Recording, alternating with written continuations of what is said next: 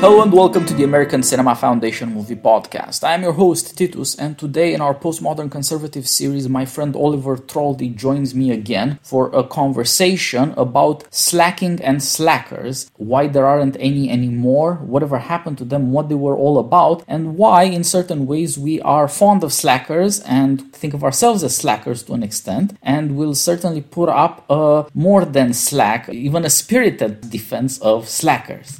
So much for introduction. Oliver, how are you doing? It's so good to talk to you again. It's always a wonderful conversation, and we get to share it with our audience now. Yeah, so I guess, so I've been doing well. You know, obviously things are up and down during the pandemic, but I think I've been able to deal with it better than some because I'm a bit reclusive. I'm a bit introverted. You know, I do a lot of my socializing online, even in the best of circumstances. So I've been doing pretty well.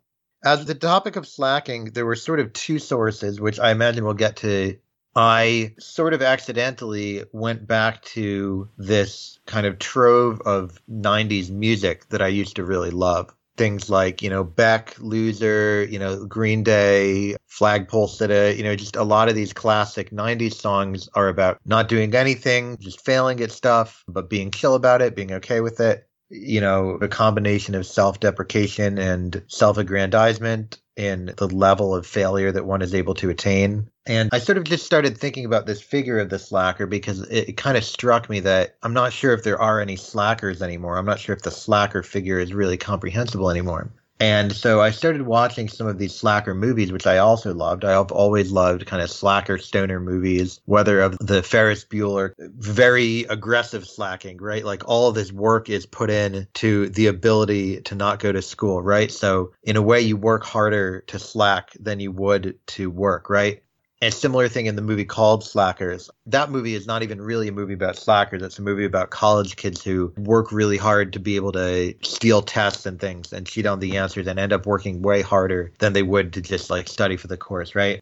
I rewatched that and, you know, Dude, Where's My Car? I love. And I ended up watching Harold and Kumar Go to White Castle again, which had been a movie that I loved when it came out. And it struck me that I had thought of it as a slacker movie because they get stoned, they complain about work. Kumar doesn't want to become a doctor and everything. But I think it's actually an interesting and in some ways pernicious play on slackers. The real slackers of the Harold and Kumar movie are these two guys you see only at the beginning of the end of the movie, who are the guys who make Harold do all this work. And the movie really is about this adventure that these two guys go on in order to achieve the American dream, which is getting what you see on TV. So Harold and Kumar is all about the stuff they see on TV. First of all, after they get high, they see an anti-marijuana infomercial on TV. So even the cannabis is like on TV. Then they see the White Castle on TV and they want to go get the White Castle. And eventually, Harold gets the romance he wants, which is kind of presaged by the girl that he likes. They see walking into a movie theater that's playing 16 Candles, the John Hughes movie. And so that's kind of on TV in a certain sense. So Harold gets the John Hughes ending as well. But the beginning of the movie is all this kind of play on John Hughes, where it's the antagonists who are escaping work and getting off of work and escaping in a nice car. And I thought of this as a nice pivot point where the view is something like, what happens after the slackers slack? You know, like who picks up the slack? So Harold and Kumar is really about who picks up the slack, not about the slackers. So yeah, that's what inspired me about the topic of slackers. I think we live in a time where it's hard to come up with a narrative that would make people like slackers, you know? Instead of slacking, what do we say? What is the activist thing? The activist thing is you do the work, right? That's what the activists say. That's what my friend Oliver Bateman is always making fun of. And doing the work is something, well, you can do it as an activist, but you can also do it in the human resources training at your Fortune 500 company, right? You do the work at work, right? It's all about the work. Whether it's for the corporation or for social justice, it's all a form of work, right? So slacking as anti-work, there's nobody who likes it. There's no area for somebody who would say, I'm going to try and avoid work. I'm going to try and kind of conscientiously object to work. This figure of the slackers in the 90s, even in movies that weren't explicitly about slackers, it kind of everything had a slacking quality to it, right? Like everything had this quality of, oh, we just want to be done with everything. We just want to chill. If you watch like American Pie, every character has at least a little bit of that, even though they're not like the slacker archetype, but it's kind of all shot through with that. Yeah, and just kind of like the self-deprecation of lyrics in the 90s. You know, pop songs now It sounds like so much work. You go to the club, you drink, you put on your nice clothes, you have to talk to a girl. It's all so complicated, right? It's, what is it? It's either Longview, I think it's Longview or Welcome to Paradise by Green Day. He says, I'm so damn bored, I'm going blind, right? It's about, staying home and being bored, but sort of intentionally slacking off to do it. So that's something that I think we've completely lost in the current kind of politico-technological era. So that's why I'm interested in it. It seems to be gone now. Yeah, the slacker was the last time leisure had the fighting chance, as it were, in America, even as a minority option, even as a kind of defiant and despised alternative. Now it's overactivity and illusions of overactivity too. Right. Think of, say, Mike Judge's two Silicon Valley movies, Office Space from 1999, where work is make work, and the ideal, at least as a transitional figure, is this guy who becomes a slacker, who just does nothing all day and is suddenly wonderful, more handsome, more confident, healthier, even in this strange way, even gets a girlfriend, all by slacking. Yeah, it's a perfect example. You can believe in the power of not giving so much of a damn about things that are transparently silly. Yeah, I mean, it's a perfect example. The protagonist, they say, what would you do if you had $1 million? And he says, I would do nothing. I would just sit on my ass all day and do nothing. I can't believe I didn't think of that. That is the encapsulation of the ethos. And it comes right at the end of the 90s. I hadn't thought of this before, but, in the late 90s, early 2000s, there were all these movies about how bad work was. What is it, American Beauty, where Kevin Spacey, find a way to get his boss to punch him? And then, of course, you have Fight Club. And so in all these different ways, it's about work, work, work. It's all we do. And why can't we just slack? I think maybe after 2008, it became harder to do that. Once it was a lot harder to find work, people started to miss it. So that may be part of the reason that the slacker archetype kind of started to fall by the wayside. Yeah, I think that's right. People are worried about, are they going to have any kind of future? There's something to be said for the fact that in the 90s, everybody seemed to think that the economy and in a sense the future was just going to be fine. Now people are worried or terrified. And I think that in parallel with that, productivity has got and work has got an entire new boost. Jump from Office Space to Silicon Valley, the Mike Judge TV show about Silicon Valley 2.0, let's say. And you see everyone has changed. Nobody's a slacker anymore. Nobody has this cynical, detached attitude. Everybody's, even if they have to be lying through their teeth, even to themselves, they're forever about disruption. They're forever about being a bother, being a nuisance. Right. That's because that's how you achieve success. You will be changing society for the better, becoming rich in the process and admired and solve all your geeky, nerdy insecurities. And you get these Silicon Valley corporate parties with some rapper so that you can feel like you're cool for 1 hot minute at least. All of a sudden, it's a flurry of activity and it's a very different kind of paradise, as you were saying. It's about being in the club, not about being by yourself. Hyperactivity, that's somehow required.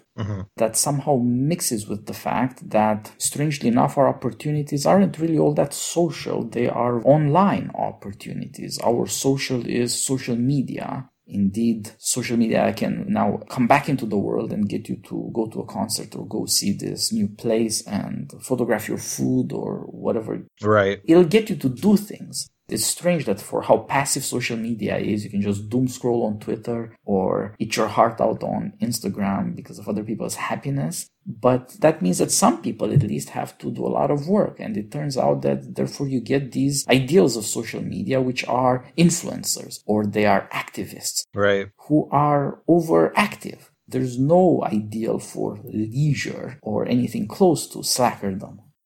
Yeah, even the use of social media turns socialization into a sort of work, into something that is, I mean, a lot of my socialization is through social media, but social media is also something that I keep track of with metrics. I keep an eye on who's following me, the reach of my tweets and things like that, how many people have read my articles. I was just talking about this with some friends last night. There's a now rather famous Twitter personality in Silicon Valley, now moved to Seattle, I think. She has an OnlyFans. People pay her to get naked and things like that. And she has all these spreadsheets for it and all this data for it, and is maximizing basically anything online like that, no matter how good a replacement it is for certain social activities. It's never going to be fully leisurely because it never will have that quality of, oh, a bunch of us are just in the same place and now we're going to sort of relax and recline. The Slacker aesthetic, we can imagine what's cool about a Slacker, imagine a scene from a movie. There's 10 people in a high school classroom and 9 of them are just trying really hard to one-up each other socially and to do all these things. And the Slacker is just kind of off to the side doing something ridiculous or getting high or something, and then goes, has some friends in another class that they, probably wearing like a plaid flannel or something that's too big for him. But you can't successfully be the person who doesn't participate in social media because then you're not even noticed. You can't successfully slack on social media because then you're not even on social media, right? The removal of physicality kind of removes the way in which the slacker would even put their slacking out into the world. Because, slacking isn't simply the absence of activity. It's a cool way of doing nothing, or sort of a directed way of doing nothing with a point, you might say. Anybody who's on social media now, anybody who's anti-work and says, don't go to your job, well, what would they say next? They would say, don't go to your job because we have to smash capitalism, right? Well, that sounds like a lot of work to me, Smashing capitalism, that's exhausting.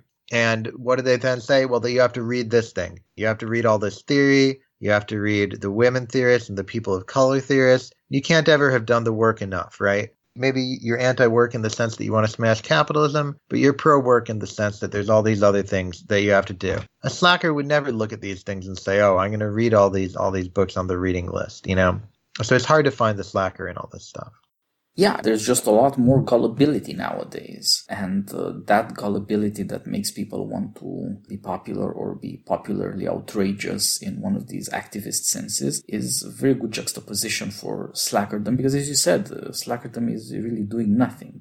Partly that's the negative insight of not doing what everybody else is doing, because you see a lot of what's done is nothing. It's just people are deluded. Right. But it's also this other matter that if you stop doing all sorts of things that are popular or fashionable, you just take them for granted, then, what are you left with? In a sense, you'll start with nothing. You'll have to do things that maybe you can't really talk about. What do you think about yourself? Who knows? Right. But that is hard to defend because slackerdom required a private life that social media has simply obliterated. Right. More and more it's the case that if on social media you do something or like something, but is it relevant to the struggle? Are we achieving all of these things that incredibly hysterical histrionics continuously require of us? The more passive in many social ways our lives are, the more feverish our imaginations have to become. Right. We have to summon all sorts of anger and misery out of our lives and blame it on politics, instead of just dealing with the fact that you're not really happy. It's a big deal in slackerdom. Now you have to figure out who is a politically viable target for your unhappiness. Right. It can be as small as somebody who used the wrong word, maybe not even talking to you, or as big as, people can lose their minds about the rainforest in the Amazon and have these incredibly hateful passions very publicly on social media. Or it can be, politics, or it can be all sorts of other things that are supposedly global or even cosmic. And then, so you see, slackers were in some sense a revolt against American society, but they were not revolutionaries, really. Right. They did not have this sense of outrage at the cosmos. Yeah, I think that would have certainly been too much work for the slacker. I think another thing that's replaced the figure of the slacker is, another thing you see on social media a lot, self-flagellating, oh, I was trying to do work, but then I checked Twitter, I can't get off Twitter. And that's medicalized. It says just ADHD things or social anxiety things or things like that. And I think a lot of the things that would maybe be kind of agentially affirmed by a slacker or by a slacker figure in slacker literature or a slacker movie or in slacker music, a lot of the things where, a slacker might be kind of slacking as at least a somewhat intentional act, not just an inability to do the things they want to do. A lot of that agency has been replaced, and certainly was in my life, I think ultimately for the good, but has been replaced by a diagnosis, right? Well, it can't be that you just don't want to work. It must be that you have, a disorder that is making it impossible for you to work. So anytime you see somebody saying something that sounds like slacking on social media, often they'll just say after, oh, this is my ADHD kicking in or something like that. Or this is my anxiety or my avoidant personality disorder or something, right?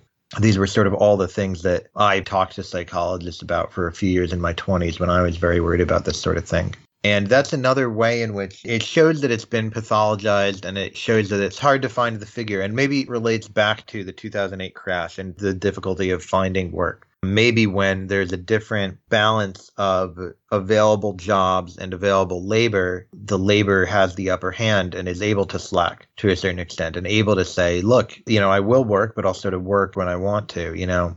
Who knows? Maybe this is sort of mythologizing the 90s. Maybe jobs were never like this. The other thing about this for me is the 90s were when I was growing up, right? So, of course, I didn't see the world of work at that age. So it's a convenient, it's an easy view to have as a kid. But it still seems like, at least in our artistic output, something has been lost.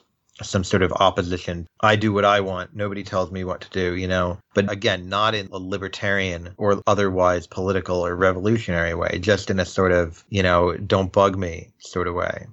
Yeah, I think you're very much right that the new economy shatters what we think of the future. Or maybe you could say something more radical than that. The 90s were, in some sense, the end of history. People were okay. Mm-hmm. There were budget surpluses and there were no wars. Right. Afterwards, things got uglier and uglier. Economic crisis and debt and all sorts of problems afflicted America right. at this massive level, and also hurt people in their private lives, or if not them, somebody in their family or some friend they knew. And all of a sudden, the notion that things are all right went away. You can slack at the end of history, and in a way, maybe there's nothing left to do. You should be slacking. But you can't slack when precarity is the new reality. Right. You have following on crisis uncertainty. The slackers didn't ever have to be revolutionaries because they believed they were not the elites and never could be the elites, but that the elites were not going to plunge the country off several cliffs in foreign policy, in economics, in all sorts of social issues. Right. After those things happen, it's much harder to retain your cool, and slackers were some kind of cool, fairly confident, not hysterical. And so, yeah, this massive social and economic change is, I think, very important. But I think you're also right when you get to this issue that socially we make a big deal out of therapy, but it's a personal problem. Mm-hmm. We tend more and more to say more and more personal things as publicly as we can and to want some kind of approval. And that means that I can't really be me. For me to be me, I have to have something that's the matter with me that millions of other people will like. Right. And that both gives strangers a veto on my identity and emphasizes my weakness. As you said, there's more loss of agency than we know how to deal with. As I was saying, the slacker was in some sense cool, and you could say that as you're saying, don't bug me. I know who I am in some way, and I'll insist on that. That confidence meant that the slacker believed he was some kind of human being. He was a type. He was not something broken that was supposed to be fixed through therapy, which is, of course, the big deal in our age. Especially this notion that successful people, their kids in school, they have to be on pills. Ritalin, right. I mean, we're not poor people. We're not going to go to jail for amphetamines. We're going to be on Ritalin, and that's the ladder to success. Even there, you see this desperate hyperactivity and an inability to deal with being the being that you are. Slackers had this confidence, and maybe it wasn't entirely grounded. And I certainly agree with you that slackerdom was a phenomenon of transition. It's about becoming an adult and realizing that in a way you're not an adult, and in a way what people tell you about being an adult doesn't add up. Right. Especially young men. Slackers were young men at the last moment. Right. Being a man in public America was not something to be ashamed of. Slackers didn't have to be apologizing about manspreading or mansplaining or whatever. Right. You didn't even have to say about yourself that you were male or some kind of vaguely scientific weak word that says you're sorry. Right. Slackers could be slackers. Young men could deal with the fact that they don't really know what to do with the future, but in some way it's on me. It's not everybody else's problem through ideology or through therapy or through whatever else. It's my problem, and everybody else doesn't understand me and can't pretend to be in my shoes or feel my pain or what have you. Right. There was a certain kind of pride in being me that I really admire about slackers, and to some extent I shared. That indeed has been vanquished, and above all by this therapy that promotes people to say, I am sick, I am unwell, I am miserable. And somehow I'll make it even worse by talking about it on Twitter or whatever, but that's what I'm going to go with. Right. this pathology has its own strange glamour. Just like there's a kind of new luxury good. I mean, complaining about not being sufficiently productive because you're on Twitter is advertising your part in the productivity Right, race. exactly. It's a luxury. Like you're slamming it in slackerdom.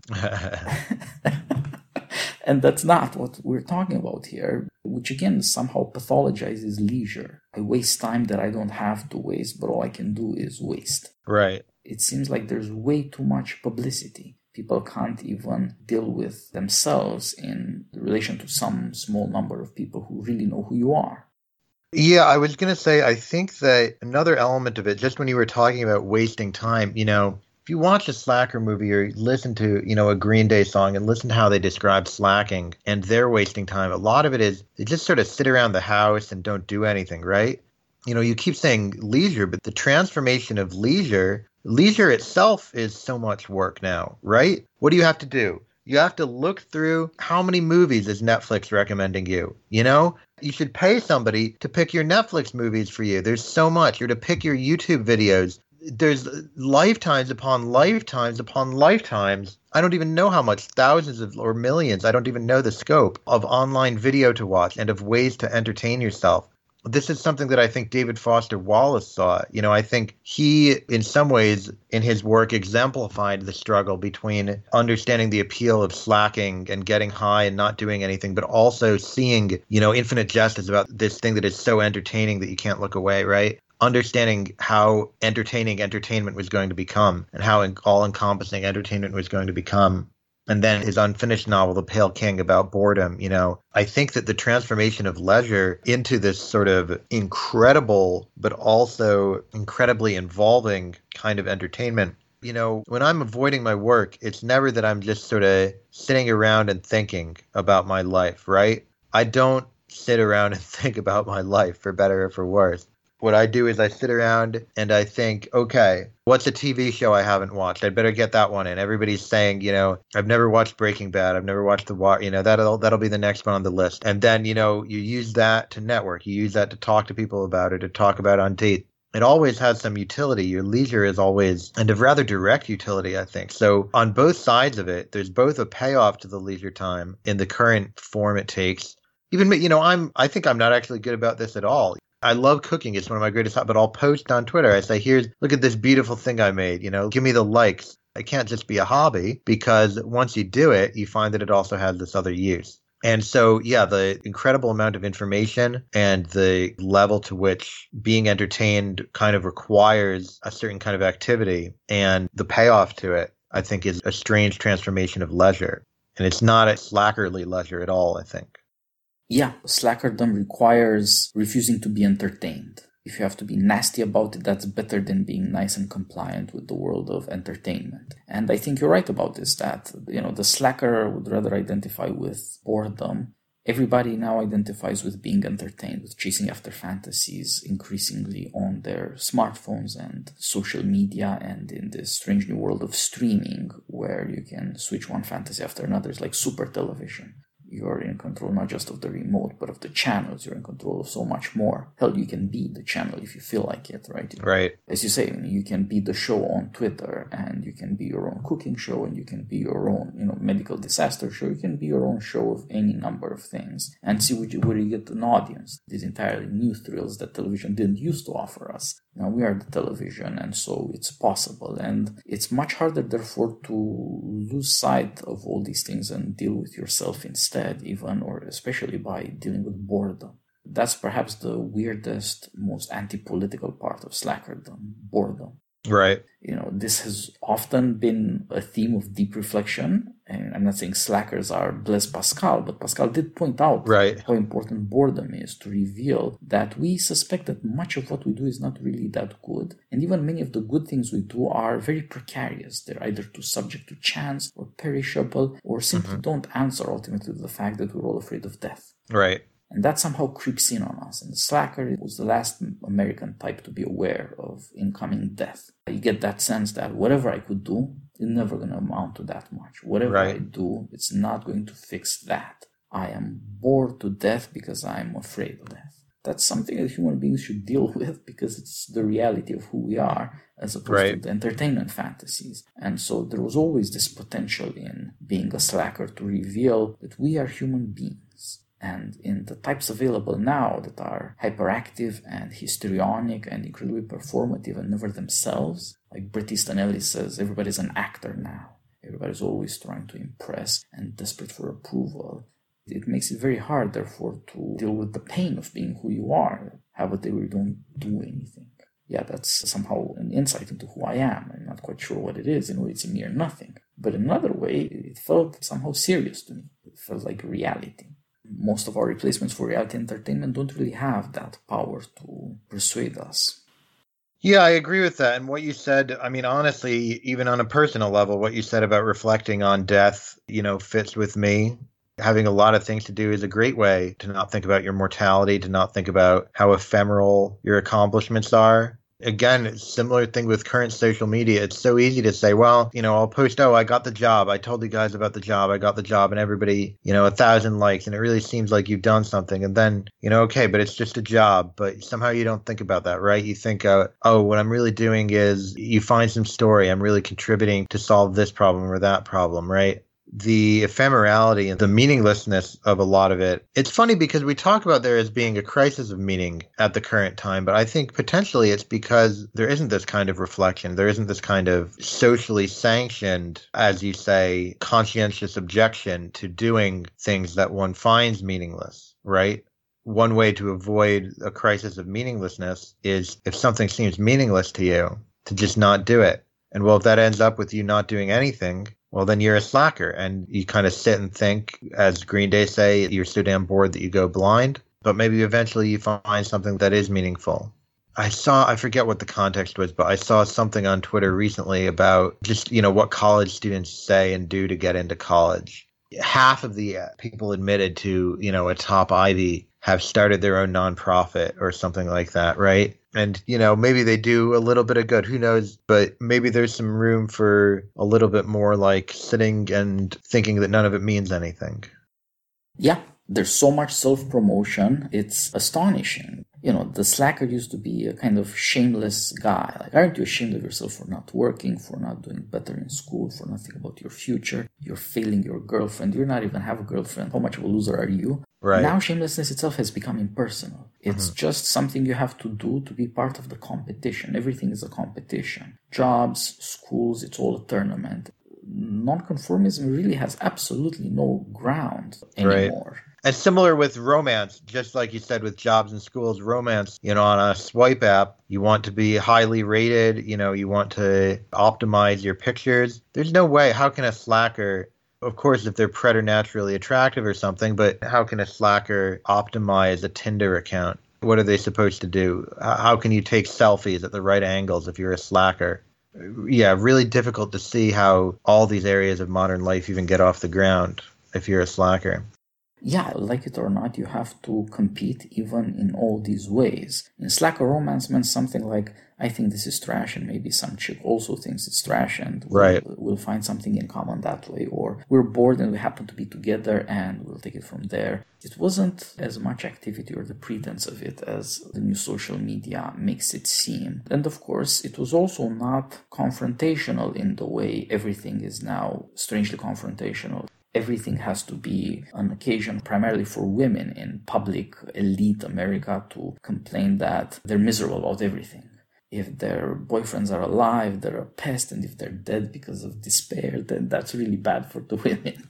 Right. So if you treat things that way, you can't deal at all with something that slackers, they managed to mate fairly well. So they understood practically enough the quarrel of the sexes to manage it. And that now is declared to be impossible. So there's a convergence of the triumph of productivity and therefore massive competition in a tournament through schools. And as you were saying, you got to have your NGO. It used to be that you could do an internship. Now you have to have a non-profit. Internships are out. You got to get a more prestigious thing. You got to be doing extracurricular things, volunteering more and more and more and more prestigious. And that exemplifies the best restlessness that's organized around hyperactivity everywhere else, including, as I said, in fantasies of hyperactivity on social media. This is tied together with therapy and medicalization, optimizing yourself for success, or being screwed up in a scientifically describable way where you know the name of your condition. You've got, as you said, your diagnosis. That is your identity. If you can't be one of the conformists of success, you have to be this other kind of conformist of failure. And that also ties up with the need to blame people and to blame society in this activist way. Slackers probably always blame society because the system is rigged or there's not stuff to do. But they weren't activists about it. Right. Now you can take your hurt and be an activist to the point where, you know, the principles of slackerdom are denied. That is to say, today we say silence is violence. Right. Silence is just slacking off. Right, exactly. Yeah. Slacking is violence. So, you know, you do not have a right to be yourself. Slackerdom was first of all about asserting the right to be yourself because you didn't really know what you want to be. Right. And there was therefore this understanding in slacking that people who say they know what you should be or what they are often lying. Right. And the fact that they're maybe lying to themselves first doesn't make it any different ultimately. It was a refusal to get on board with the things that we see now having triumphed.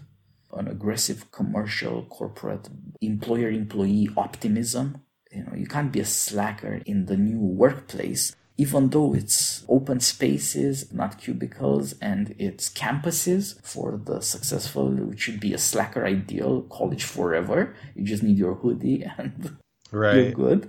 But it's not. Even these things have been taken away from slackers. Right. You're supposed to be comfortable because Zuckerberg is comfortable in a great t-shirt, but no, it's not comfortable. It's not something you can relax about. There's hyperproductivity instead, and therefore this driving sense everywhere that the rest of us measured by that standard just don't add up. But the notion that you could refuse to be judged by the standard of productivity or the standard of justice and activism and all this madness, right? Somehow this has gone to hell. You know, slackers just lost. It was some kind of battle for the future of American youth, and slackers lost. It was a very Gen X or late Gen X thing, early millennial thing. Right. And therefore transitional, not only in the sense that it was young men in high school or college or out of school who are trying to figure out their lives and don't know how, and are getting therefore this insight that what everybody says is the future is not going to work out. But it's transitional also in the sense of shifts of generations, of technology, the elimination of privacy, the desperate need for identity. Right. The slacker was right all along. People were not sure about their identities and were just pretending. But everybody else decided to go with social media where you can manufacture identities. You have a crisis of meaning. We have overproduction of meaning. There's more meaning being produced every day. You can give your life meaning through any number of activities or pretenses, through any number of fantasies, through any number of images. There's meaning everywhere. From conspiracy theories to rescue dogs, there's meaning for your life wherever you look. You can't escape it. But slackerdom managed to escape that because it involved a degree of comfort with the fact that you don't know who you are. Right. Because you are who doesn't know who you are. That's one certain thing, that you know you have to keep dealing with yourself, and that it's not a fantasy. It was not done for you by entertainment or by activism. It was not done for you as a promise of success. In this negative of failure, you're a loser if you're a slacker, there was something good there because you knew how to deal with yourself, and that is who you are. So loneliness and silence were in certain ways tied up with it. Boredom was so evocative of this. But in another way, slackerdom was especially opposed to productivity and a certain kind of capitalist economy. As you say, you know, we now do this to every part of our life. I want the utility out of this. I want to get numbers if I can put numbers to it. And on social media, you can always put numbers to things and get something out of this stuff. And therefore, nothing can be for its own sake. This is what lefty people who with academic jargon call commodification. Everything is turned into commerce. Everything is turned into exchanges. But slackerdom was in some sense tied up with things being just what they are, including when they suck. But that also meant that beautiful things could be what they were. If you liked music, or if you liked poetry, or if you liked all these sorts of things that are for their own sake, that was fine. Because in some sense they are higher in the order of what we want out of life than making stuff for work. Right. Making stuff for work is always for use, for the sake of something else. And on the other hand, these kinds of things that are useless but beautiful, you will always need them. they're somehow truer to being human and less tied to the circumstances of your comfort or of your success at work. I think it's interesting what you said about the slacker knowing who they are. I also think of the other element of a major concern, when I was in high school and middle school, and just a feature of, I don't know if it's still a feature of, I don't watch, movies and TV about high school right now, so I don't know if it's any longer a feature, but the main social feature was this idea of the clique, right? There were these competing cliques, these competing groups. What is it the principal's secretary said in Ferris Bueller, the sluts, the bloods, the wastoids, the dweebies, the dickheads, they all love him, right? So that's the slacker figure, whether it's the sort of positive slacker figure where they all love him like Ferris Bueller. There's a sort of negative slacker figure where they all hate him and he doesn't quite fit into any of them. But somehow this social system of clickiness, the slacker might have his friends, maybe they're slackers too, but there's not quite a slacker group. The slacker is not like a necessarily a configuration within the social system. And that's another thing that it's difficult to see the slacker making a comeback because the social groups now are moralized and politicized, right? There's the good social group and the bad social group. And of course, so much of, at least online, political discourse comes back to who was the nerd in high school, who was the cool kid in high school, who was the stoner in high school, right? You can sort of pick out to a certain extent on social media. So I think it's interesting, and this came before, this was presaged in the Breakfast Club, right? Which doesn't really exactly have a slacker character, but sort of the ending of the Breakfast Club is they didn't actually know who they were. That's the beauty of the ending of the Breakfast Club. They figure out, as you say, that they didn't know who they are, and that's a way of discovering who you are, to find out that you hadn't known who you were previously.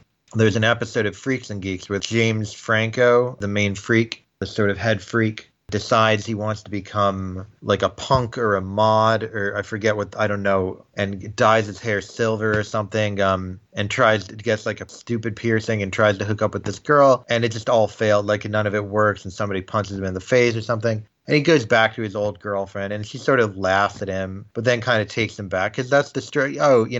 It's funny, like for a second you thought you knew who you were. That's funny. That happens to everybody, right? That you think for a second you've found an identity. But then you realize you come back to, it's just sort of me. There's just sort of this, to an extent, an emptiness, right? In philosophy, it's not an exact connection, obviously. It's not a strict logical connection. But the greatest philosopher of the English language, David Hume, in a way had a slacker theory of the self, right? He said the self, there's not much there, right? You just bundle together a bunch of perceptions and that's the self, right?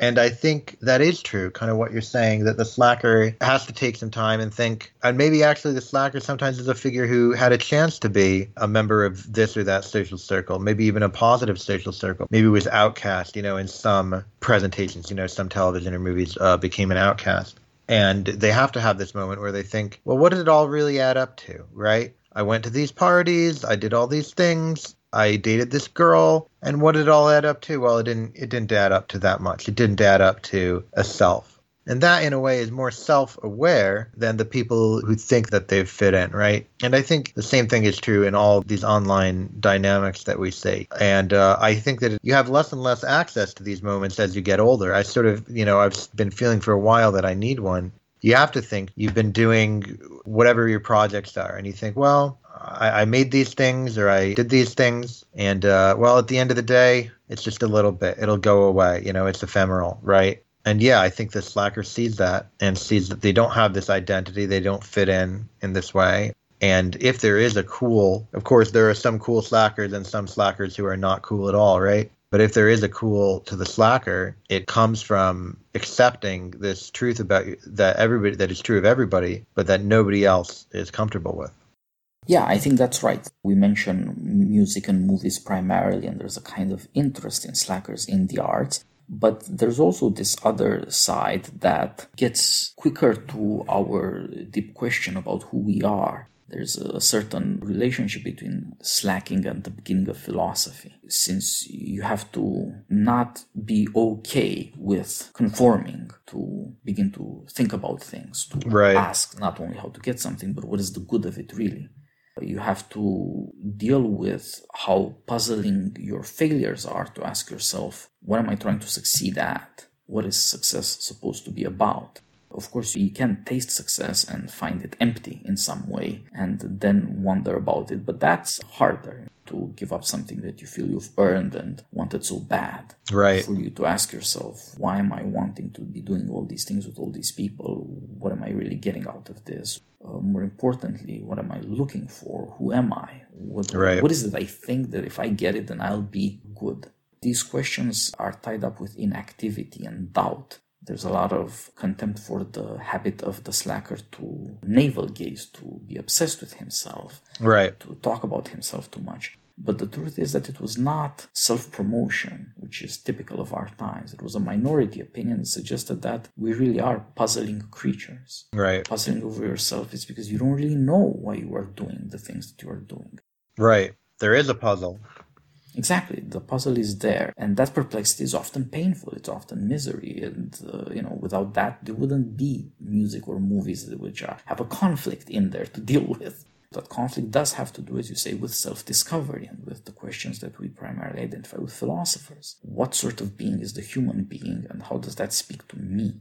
So that aspect of leisure and self-reflection, which is often in a certain way painful, just as surely as the mood of slack has been drugged and therapeutically destroyed, so also the intellectual content of slacker doubt and self-doubt and self-questioning has been moralized away. This is what we ultimately mean when we say that you've got to be achieving all these productivity justice things. This kind of conformism will make you a kind of good human being. The slacker doesn't know if that's true. That's why I admire slackers. And I can think of things, why they do that? Right. Is that really such a smart thing or such a good thing? Or what is all this for? This happens to me. I admire that slackers deal with this, taking time off from life in some strange way, because you have to ask yourself, what is all this life? That has been done away with. The nobility of slackerdom is some kind of affirmation of independence. And, we've looked at how nowadays it's not possible to be a slacker anymore because of the changes in our attitudes as much as in our circumstances. Slackerdom came in a way out of the problem that we are now trying to solve with this furious proliferation of meanings, identities, and activities and activism. That was the problem of the collapse of the American family. Slackers were the children of the me-70s generation of divorce. Right. They dealt with this massive shift in American life where no marriage isn't for life, no life isn't a home with mom and dad and then you replicate it. You don't know quite what life is. And of course, there was a lot of craziness in American society in the 70s beyond the crisis of divorce. Right. But when you're young, you start with these things near you. You don't worry about oil shocks and OPEC. You don't worry about Watergate so much. And so it does tend to start closer to family and to the craziness of it. That was the civil organization of America. That's what people believed in and practiced. Everybody was married more or less for life, more or less. When that collapsed, all of a sudden you had to be an individual, even if you didn't want to. Slackerdom has certain peaks in art or in philosophy or perhaps some moral achievements. Some slacker out there may have saved lives by being a slacker. It may sound crazy, but the truth is that sometimes, the difference between life and death is some guy just being around there. Might be all that it takes to stop somebody from committing suicide, for example, where all the therapy or good wishes or the Twitter retweets of good wishes won't make a difference. But if somebody's just there, that might be enough of human contact for somebody to keep living. But there were many, many other people who didn't aspire to slack because of intellectual or artistic reasons. They were stuck with it. Right. Because America wasn't going anywhere and there was nothing to do. But look at how we're dealing with this same uncertainty and restlessness now. It's way crazier. Slackers were not trying to drive the nation crazy. They may have been assholes. They were mischievous, if you want to be nice about it. Right. But they were not trying to destroy the nation, as it were, in the name of some kind of justice or just some kind of complaint against the cosmos. Slack just seems to have nothing of coherence to it. Slack is the opposite of thought. But there was a kind of self-restraint to slack. Right. It was not revolutionary. And so somehow that's just more attractive both to art and to thinking and to a certain kind of friendship and maybe even love, where you're not trying so hard to turn things upside down. Right. Slackers would not be burning statues, even if they might think like that guy was, slave owner asshole or whatever, but they wouldn't be burning and destroying and doing all these things either. It's interesting, the slackerism as a kind of stoicism. And of course, many people have cited Stoicism as a lost, it's hard to find in modern society when so much value is placed on having extreme emotional reactions to things and finding things to be upset about, expressing and enacting the way in which you're upset very aggressively and things like that. So yeah, it is a kind of Stoicism that is certainly lost now. There was something else that you mentioned. That's part of the appeal of the slacker, where they do eventually look kind of cool, right? And they look kind of cool because they don't get upset as easily. They're not freaking out about stuff. What would somebody say if it were about, not putting themselves out there, so to speak, in the modern lingo, right? So you don't have projects which could fail. So it's easier to be cool in that sense. But yeah, I think that in general, something of that has been lost as well. So there are virtues of the slacker. I'm trying to think about where we see those things in slacker music or slacker movies. Well, you mentioned Beck. I mean, that guy was not hateful, but comically incredibly against, Hollywood celebrity and right. A certain kind of pursuit of pleasure. One insane fantasy after another. It's all just images in your head, really. Right. There was a lot of witty and sometimes wise criticism of the pursuits of conformism and what they are doing to people.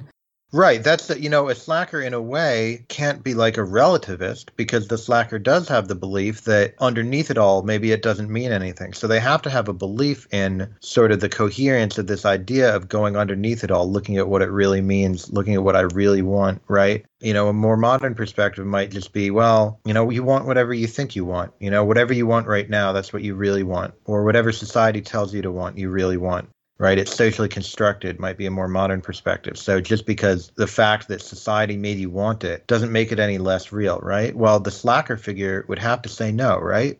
If the slacker finds out, I only want something because society told me to want it, the slacker has a kind of duty to work against that desire, right? I was mentioning Harold and Kumar before. This is an interesting thing about Harold and Kumar, that Harold and Kumar is all about advertisement, right? It's all about, you see this on TV and you're able to get it, right? You get what you see in the movie, you get what you see on the funny cannabis infomercial or the funny White Castle ad, or the movie with, where Katie Holmes takes her top off or whatever. And you kind of get what you see on TV. Whereas I think a more authentic slacker might just say, there's some fakeness to that. There's some phoniness. Salinger might have called it a phoniness. So I think that's another change, a sort of ethic of slackerdom, where you have to think about what does it all mean deep down? Where does it all come from? And there is a sense of who you really are. Maybe what you are isn't anything, but if what you are isn't anything, then you shouldn't do anything, right? If it turns out that there is no self at base, at the very least, don't lie, right? Don't do these things as though they have meaning when you know that they don't, right? So that is a kind of ethic of a certain sort of authenticity, but it's a reflective authenticity. It's certainly not the authenticity. Nowadays, if you see somebody talk about identity and authenticity or something, they're worried about somebody who is like white but has pretended to be black or something like that, right? That's the sort of authenticity they're talking about. I don't think the slacker authenticity is like that. The slacker authenticity is more about what do you really want? What are your real values? What are you deep down? What actually means something to you? And if you discover that the things that you're doing don't actually matter to you, then who knows who you owe it to? But there's a kind of ethic of restraining yourself and refraining from doing those things. Yeah, at the very least, nowadays people police boundaries out of a sharpened sense of how artificial and made up everything is. People who say race is a social construct are also crazy when it turns out that people sometimes act on the belief that race is a social construct, and they'll just, do some of the social construction for themselves. Right. That apparently is impermissible. Maybe race isn't a social construct. Maybe this is why you're feeling so angry about people acting on that belief. Right. Compared to that kind of policing of behavior, slackerdom is more interrogative. It is more personal. It has this strange human universality. As you say, who are you? What should you be doing? These take you deep into questions of what it is to be a human being. Right. And there's therefore some strange variety in it's perfectly possible, I think, for some slackers to be nihilists, to just think that nothing really matters that much, that we live by delusions and you should stop.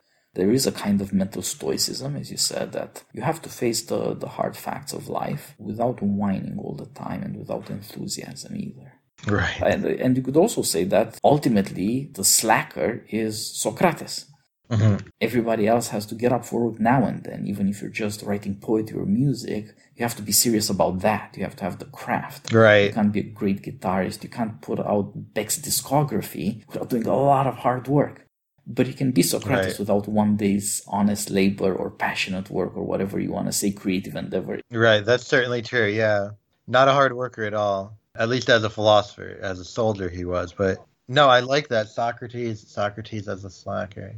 But there you see what it means to ask yourself, why am I doing these things? What should I be doing? Turns out that he believes that a lot of what he should be doing is sitting around thinking about things and reading things and talking to people. And college was supposed to offer people that. And Slackerdom was among the first answers that this is not possible somehow in college. This is not what college is about. It's not about sitting around talking to people, thinking about things, just being by yourself and dealing with that. Right. It's the stuff we see, the policing of boundaries, the obsession with excluding other people out of your very exclusive success path and kicking them out of the race in the tournament and all that. And of course, the craziness of activism and the trying out of insane identities, making your own little Disney world, so to speak. Right. So that's how people react to the things to which Socrates reacted by saying that, you just sit around a lot and you don't really do anything. And probably, it's also a kind of warning that Athenians were super okay with killing Socrates. They say that America is in a way a progress since we're just trying to make it impossible for anybody to be Socrates. We're not going to be executing anybody. But what makes the slacker so subversive is raising Socratic questions ultimately, because as you say, in boredom and in perplexity, doubts come up.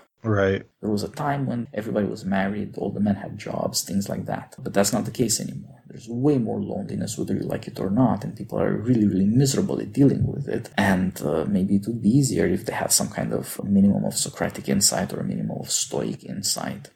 There's another attempt now through this great awakening for elites to pull themselves together and impose another morality in society and get everybody to obey under punishment of being cancelled or worse. Right. And at the same time, it allows you to take out your misery on the rest of the world instead of saying something like what Socrates would say, maybe you're the problem, maybe the misery is inside of you and you have to deal with it. There's the threat of people saying that if you can't have all the security that life had, and if you're forced to deal with these questions about your identity, then maybe it's time for madness. Maybe it's time to do very harsh things indeed. Thinking about slackers, at some point I just stuck on Portland because it's been in the news. Right. It's an amusement park for the weirdos. Right. The kinds of people who believe in rescue dogs because they're themselves kind of damaged. But it's okay because in Portland, you can be a slacker. In Portland, you don't have to be self-important and conventional. And right. The dream of the 90s is alive in Portland. Exactly. The 90s slacker, that is the dream of the 90s, is to be a slacker, right? Exactly. It's Portlandia. It's supposed to be not American bourgeoisie, but American bohemia. Right. Flowers and coffee and weird paintings and blue hair and all sorts of strange things. And it's supposed to be quaint, like in Portlandia. But what if it turns out that if you do that for, 20 years or whatever, you end up with the Portland riots? Right. Eventually, a desire for revenge and for destruction comes out of people thinking that whatever they might say that's very nice about all the nice, quaint things that they do as hipsters, they're hateful people. They're not looking for introspection. Many hipster desires have been defeated, as you're saying, especially 2008 and the aftermath has crushed those fantasies. Right. Maybe the answer to desire is the desire for retaliation. Like I like to say, desire defeated returns as revenge. And so you can see that even the hipster paradise, where every rescue dog is happy, turns out to be hate, hate, hate. And the pets are not enjoying their zoo, as one of my friends, James Poulos, might say. Yeah, I mean, it's not a transition that I completely understand, but I did, most of my reflection on these things comes partly from college at a small liberal arts school where to me, I had thought that it was sort of a slacker school. I had slacked off in high school and I went to this very arty, as you say, bohemian college. And alongside me, there were certainly a lot of slackers and a lot of non-slackers who were just kind of normal kids, but there's this element of people who seemed very slackery, but also, were very political and a lot of them had been, were not like me. I had been a very smart kid at a big public school who did no work, right? And a lot of these people were, had gone to private schools, expensive private schools where they had counselors who told them, this college in particular is exactly where somebody like you should be. And let's work on your essay to get you into exactly this place and things like that. And seeing that transformation and seeing also with individual people as you kind of got them together and saw what happened. Maybe there is something about slackers that you just shouldn't have too many of them in the one place. Maybe slackers are supposed to be alone, right? A lot of this that we talked about was about the self-reflection and what happens when you're alone and what happens when you're alone with your own thoughts and things like that. Maybe the slacker is somebody who you can't slack with other slackers. Maybe when you slack with other slackers, you get this strange effect, and maybe the transformation is a very natural one. Maybe we've been talking about all these outside things, but maybe there's something we haven't seen that's internal to the logic of the slacker, that if you get a bunch of them together, they do say, this sort of anti-society impulse starts to organize itself and starts to kind of theorize itself and things like that. So maybe it's not all sunlight and roses when it comes to the slackers. Maybe there is this underlying trend there that's actually rather natural. I don't know. When slacking was popular, there's a lot of confusion. People who are quite different by circumstance begin to look somewhat similar, not least of all because they imitate each other. Mm-hmm. But is it really plausible that everybody's made for work? Everybody's going to have some kind of talent for work or zest for it, right, or the stick-to-itiveness and all that? Some people probably fall through the cracks. That's who slackers are. Right. Slackers' criticism of society is politically moderate. They're not about burning down the system because, as you said, it's a lot of hard work to burn the system. Right. And now that we've had this unprecedented lockdown, we've had these horrifying riots and all these catastrophes, and you'd have to be crazy not to see a connection. Right. Call this a crazy bet, but my bet is that there were not very many people with wives or husbands and children doing these incredibly crazy things over the summer. For better and for worse, all these responsibilities make for moderation, and the absence of them makes for a terrifying immoderation. You could say that slackers are moderate primarily by inactivity, and they are immoderate in their laziness, but that turns out not to be such a dangerous thing for anybody. But this sort of fanaticism is something else. Right. I think you're right that being a slacker doesn't mean being relativist, because slackers do have to believe in what they have discovered enough to reject things. If you're a relativist, then you should be a conformist. Exactly. So the slacker rejection of fashion or popularity has also got to be a rejection of something deeper in human conformism and something more inquisitive. And right. If that's not there, it might just be that there's trouble brewing. It takes 2020 for people to go mad very publicly, but probably it was brewing.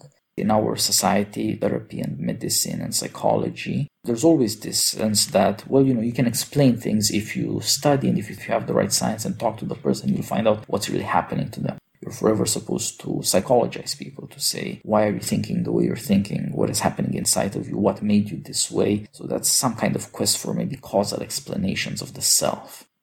Literature used to have all these novels about interiority. A lot of the music and even the movies about or by slackers were also tied up with figuring out interiority. Right. Who am I inside as opposed to with everybody else or because of society? But there are also these things that aren't being psychologized. Success is most often not psychologized. That's just great. Right. And activism, right? Being for the right social causes, that's not because you're screwed up inside and that's why you're so hateful. You're only hateful because of the systemic injustice that you're trying to deal with. And of course, since there's systemic injustice, it makes sense that you're going crazy. Right. So in all these cases, you see a sudden suspense of this psychological skepticism and inquisitiveness that's otherwise typical of, you would call it liberalism broadly, all the publications, all the trends in the arts. All of a sudden, that doesn't matter anymore. Right. Ultimately, history is what will give you mening. It's the only thing you can be certain about. That I agree with. Yeah, the slacker is certainly somebody who, it's hard to see the 90s slackers. It's hard to imagine the dude in The Big Lebowski. Somebody says, well, you're in a certain kind of moment of history. That would just become yet another, all these weird people he encounters trying to get him. Ultimately, The Big Lebowski is about this guy who just he just wants to have his rug, right? He just wants to sit at home and drink his White Russians and have his rug. But somebody comes home and messes with his rug. And then people keep coming and telling him to do this thing or that thing, right? Dude, Where's My Car is the same way. It's just these guys who they're high and, they're high all the time. It's all they do. But then they have these girlfriends who are trying to make them buy birthday presents for them. And these guys come from outer space to tell them to find this thing. And these other women, and everybody's just always telling them to do stuff. And it's just so hard, It's such a buzzkill to be told to do all these things. And you kind of struggle and drag yourself around. There's a great scene in it's not really a slacker movie, but in Wet Hot American Summer when Paul Rudd is told to clean up some room, and he kind of he acts like he's like his limbs are made of jelly or something, kind of drags himself. That's sort of the slacker. If somebody tells you to do something, that's sort of what the slacker does, right? You sort of just drag yourself and say, okay, I get, and you sort of make a big deal about how you're being forced to do this thing that you don't want to do. And it's so far into modern activism where you're supposed to just welcome being told what to do, right? You're supposed to say, well, I defer to you. I want to do the work. I don't want to drown out, voices of the disenfranchised. I want them to tell me what to do, right? I want to take these sorts of orders. So it's very hard to find the ethic of slackerdom, which you go to the heart of it and you're asking yourself, well, what does it all mean? Does it mean anything? Why am I doing any of this? Why don't I just sit around? Why is doing anything better than sitting around, right? It's very hard to find that anywhere anymore, yeah. This moment of slackerdom reveals both certain things about the past of America and about the present and the likely future of America. It was a moment where this minority opinion had quite some purchase and could publicly state in various artistic forms especially, right, that there's something wrong with turning our restlessness into too much conformism, whether it's in the workplace or in activism. And of course often combined, like in woke capital or corporate HR these days. So there is something, even in this political sense, a kind of noble rejection in the slacker. Right. And you can say, in some sense, slacking is just being a brat, a child who refuses to grow up, and a loser. But when you compare that to people who do wicked things or want catastrophe, then you begin to think that, maybe that childishness isn't all bad. Right. And as we said, the slacker, in slacker literature and slacker movies, the slacker, the other, people don't like the slacker because it makes people recognize, oh, this thing that I spend so much time on is meaningless. That thing that I spend so much time on is meaningless, right? It makes you recognize these things that I'm telling myself are lies, whether it's the bullshit of corporate lingo and whether you get that client or the competitor gets the client, you realize that it doesn't matter, right? Or the bullshit of political speak, right? In, the slacker view of the 90s was, both politicians, they're all selling you one thing or another. I'm not going to listen to that crap. I'm not going to listen to some politician tell me what to do. I'm just going to lie on the couch and get high, right? Whatever. And now, now you can't say they're all the same. You can't say both sides, right? Now there's supposedly the view that has emerged when you get enough of the slackers together is, it's not about both sides, right? It's about actually our side is correct. Somehow the slackers have emerged into this larger group, as you say, in Portland and places like that. So, yeah, it's hard, the individuality. And as you say, I forget if we said that, a lot of it emerges from being alone. And people really are never alone anymore. I'm never alone. I never have a moment where I say nobody else is going to save me from my existential funk, When I was in high school, I would stay up late on AOL Instant Messenger with people, talking to people, and not doing my homework. Because I didn't want to do my homework. Somebody was telling me to do it. It was stupid. I wasn't going to learn anything from it. It was bullshit, right? I didn't want to do it. I was a slacker, right? But eventually everybody else would go to bed, and there would be this moment where it was kind of like, it's you and the work, and you either got to kind of confront something about yourself or force yourself to do it. But you have to make some sort of a decision, right? You're stuck with yourself, and you have to make some sort of move or non-move, right? You have to come to grips with your situation, right? Nobody else is going to save you from it. Nobody else is going to save you from the confrontation with meaninglessness that is this piece of homework, right? I never have that anymore. There's no point at which I can't find somebody to talk to online. There's no point at which I can't tweet, and get people responding and things like that. And now that we have phones, we're never away from it either, right? We're always connected. So I think that's the other aspect that makes it hard to be a slacker, that it's not just the entertainment, the socialization, the politicization of work, the kind of workization of politics. All of these factors are anathema to slacking, I think, both at a practical and a kind of thematic level. Yeah, doing nothing turns out to be much harder than we used to think. Yeah. In a way, we had it good. Yeah, I've been thinking of trying it. Sometimes the only times I can make myself do nothing is sometimes I'll force myself to leave my phone at home when I go for a walk. But even that is like, you kind of schedule it in, You kind of say, well, this is the time when I'm going to do nothing. And then once it's done, you say, well, what did I get out of, you're hoping to have some epiphany that helps you with all the something that you're trying to do, right? All the projects, So there's a sense in which it's almost like slacking for a purpose, which is, it's difficult to make it, at least on my end. It's difficult to make it slacking at all, right? Because I have all these projects. And I've considered it. I've been like, well, I have a little money saved up. What if I just go whole hog and try to have another, it would have to be the last of my life probably, but it would be another period where I just don't do anything much for a year or two and see kind of what I learn about myself from it. But it's hard to turn it into genuine slacking, right? Because a genuine slacker, you have to think they don't expect to get anything out of it. They don't think that there is anything to get out of it, right? And that's kind of why it's compelling. That's kind of why it's a total experience in that way. Yeah, I know what you mean. In some ways, slacking comes to you by a surprise, right? Nobody chose to be a slacker when he was a kid. Right. And indeed, it requires an effort of will to throw away all sorts of things. I'm much less on social media than I was years back. I'm happier for it. Right. I think everybody needs some amount of slacking. You let your mind wander and things occur to you. Just like boredom is such an essential part of slackerdom, maybe the arts also offer you things that your mind will roam to now and again. Right. And indeed, that does require seeing how much of thinking and talking to people has become incredibly like work. Yeah. Like a servitude. I mean, people brag about treating their Twitter like a job because they're Twitter celebrities. Right. That's where you would need quite some slacking to tell you that this isn't serious and it's not what it seems. And right. You should just let some of the stuff that you've noticed just wash over you. Let your mind wander. Right. And you have to, of course, have that slacker confidence that stuff that occurs to you is not worthless. That just because you're not working doesn't mean you're a nobody. You're more receptive. You're not trying to perform. So much of intellect has turned itself into a performance. Right. Slacking can prepare you for leisure that's interesting in itself. It's spontaneously pleasing and intriguing. Will allow you to see the things inside yourself that aren't bad. There's a certain part of slacking that is very enjoyable, and some of it is bodily inactivity, but some of it has an intellectual character, possibly being inspired, and all of that requires a kind of passive receptivity.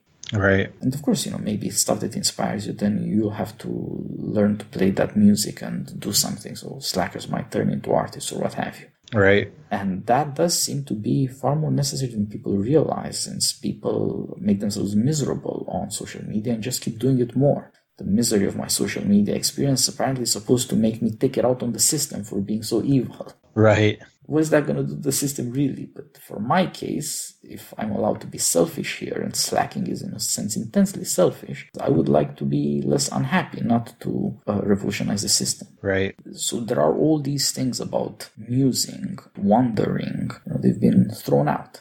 But they're the sorts of things that used to happen without having to do any kind of work or much preparation, because you weren't locked into activities and habits in this new social world that's indeed the brooding presence. Somehow it's always too close to us and nevertheless leaves us alone. It's a threat to your interiority. Right. Slackers, in a way, questioned what people believed in, but in another way, they pointed out how eager for approval people were. Mm-hmm. Slacker contempt for things hurt people whom it shouldn't have if they really liked what they were doing. Right. Yeah. But that points to this desire to be approved of that can get out of hand, that drives our restlessness into social media. Slacking off allows for that sort of distance. You can be detached from the things you're too desperate for approval from, or you find yourself hoping that here in this smartphone something will happen, or in this app or platform that will give my life meaning. Right. There's a lot of that expectation where people will be scrolling around aimlessly.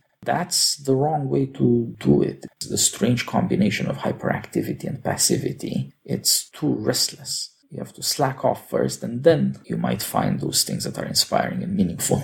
Right. So here we can talk a bit about our experience as slackers and maybe some of the stuff that we've discovered for worse and for better. It's not a guide to how to slack, because you can't have that. There are not the 7 habits of successful slackers. Right. Yeah, of course. There's just the dude abiding, like you were saying. And again, nowadays at least it's obvious how important abiding is when people are so insane.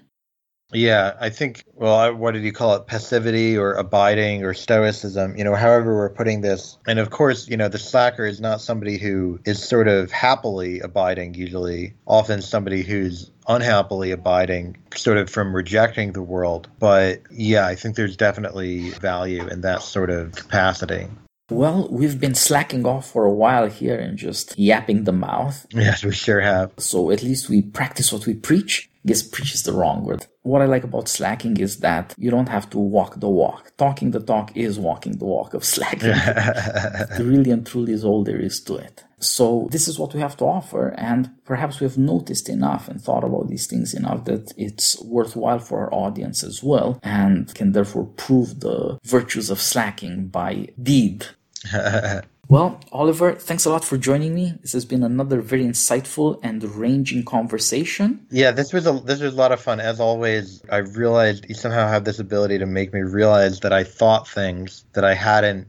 It's sort of as you say, like slacking in a way. I realized that I had these thoughts that came very naturally, but I had never thought of before. So it's always a lot of fun talking to you for that reason. Likewise, Oliver. It's the thing that I realized when I was a slacker kid, that somehow it's tied up with friendship and conversation. I'm much on reclusiveness and loneliness like you are, but there's also this other side. I enjoy our conversations very much. Yeah, it's always a lot of fun. All the best. Yeah, good talking to you. Bye-bye.